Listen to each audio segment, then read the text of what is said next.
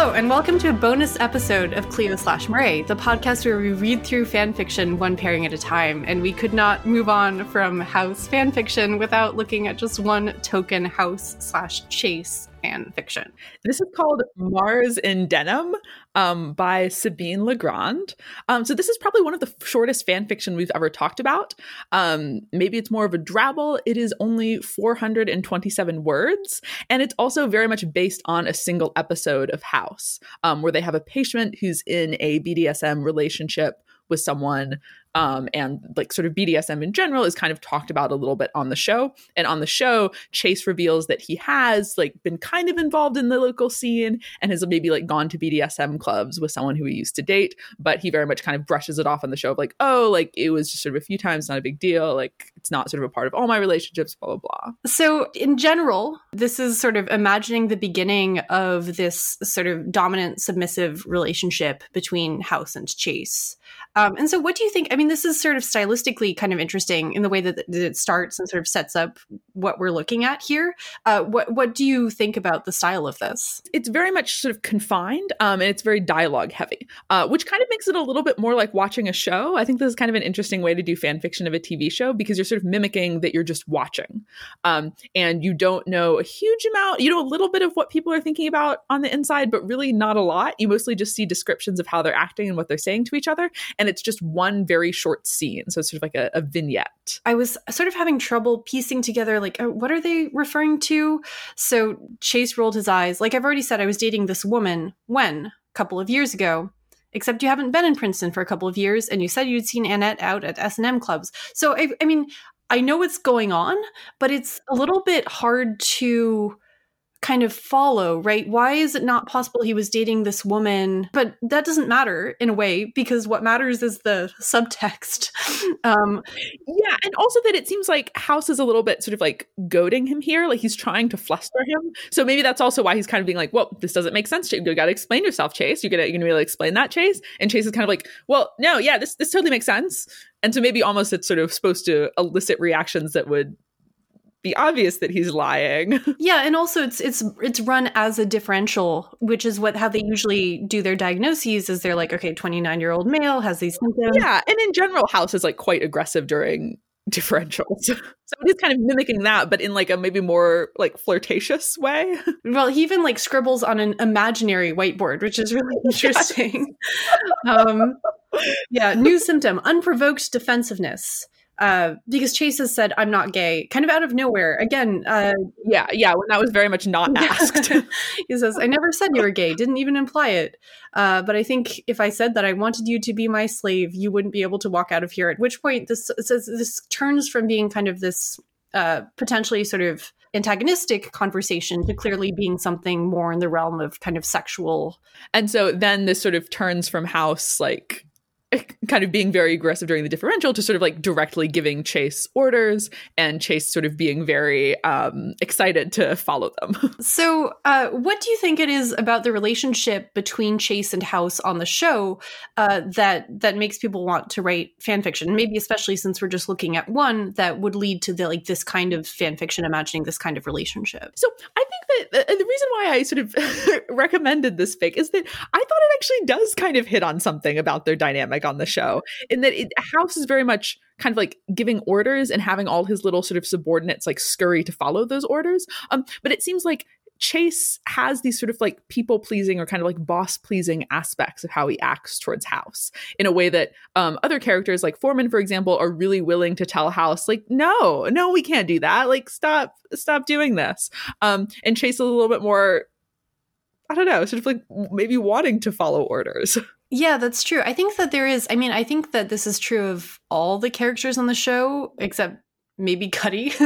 But there is sort of this hidden interiority in Chase where we don't ever quite know what it is that he wants and like why he's still on House's team. I mean, he's the doctor who stays on House's team for the longest out of anyone. He's working for House as House's subordinate for almost despite being sort of like chewed out all the time. Yeah, and like supposedly, I mean, it's supposed to be kind of an entry level position, and then you sort of become a more important doctor. I don't know doctor hierarchies, but like you move on in some way. But he's kind of stuck in this relationship with House where he's subordinate to him. Yeah, and we're sort of like, it's not as if over time House, like, I don't know, learns to respect him or his opinions or anything.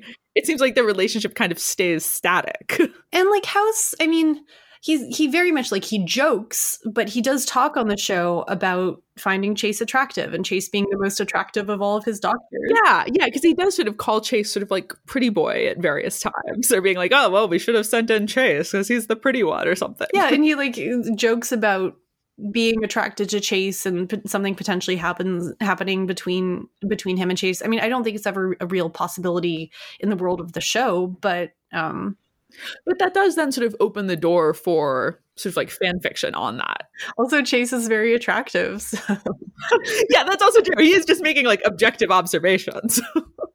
I do think there is something sort of interesting about like reading their power dynamic on the show and sort of being like, oh, well, how would that really work in a relationship? And we're going to, I don't know, we're going to sort of take the power dynamic and then add another different power dynamic that is sort of subject to negotiation. Because I feel like there's a reason why you would be maybe more interested in writing sort of BDSM style fic when you see a power dynamic being played out on screen.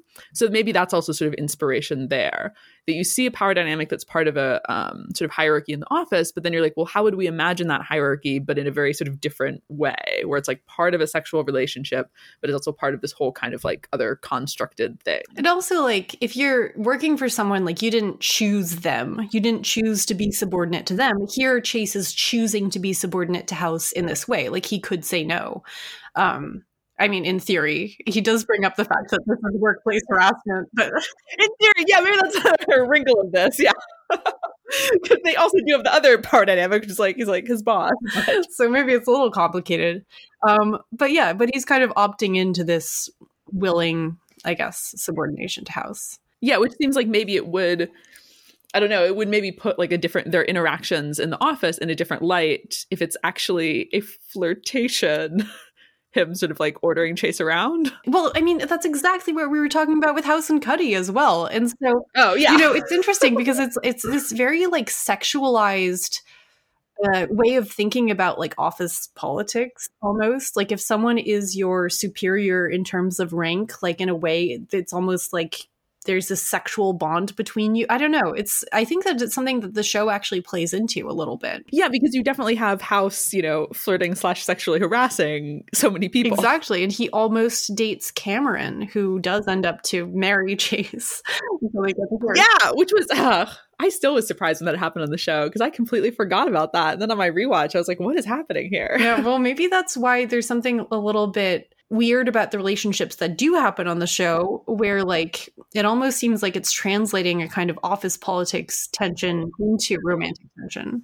That is true. And also, I mean, maybe it's also because the show is so contained to the office that everyone's relationship, because like in general, like in sort of the office politics of House, you have a lot of sort of power differentials and people sort of using that power differential or trying to sort of disrupt a power differential. But also in their dating lives, they're usually dating people who they meet in an office context.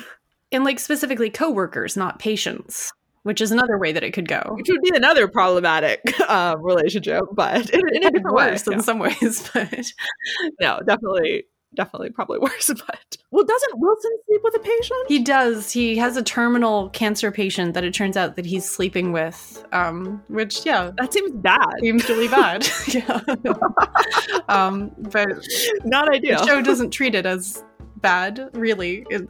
More as just like an embarrassing secret that House finds out about him. But a little bit sketchy. Thank you for listening to our bonus episode. We are unfortunately done with House now, and we hope you'll join us for our Lord of the Rings episodes that are soon to come.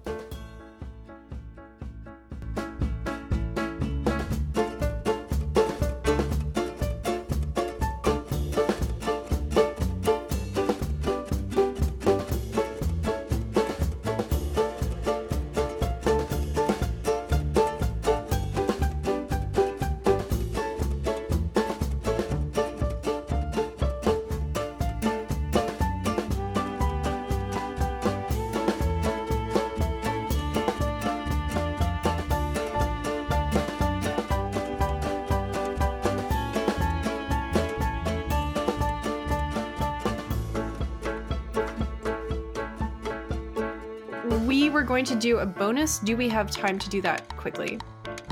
Oh my gosh, we were. I don't know if we do have time.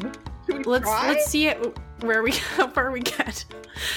How much time do you want to spend on this? Yeah, maybe it is very short. Maybe it only needs like 10 minutes. Okay. Okay, we're doing it.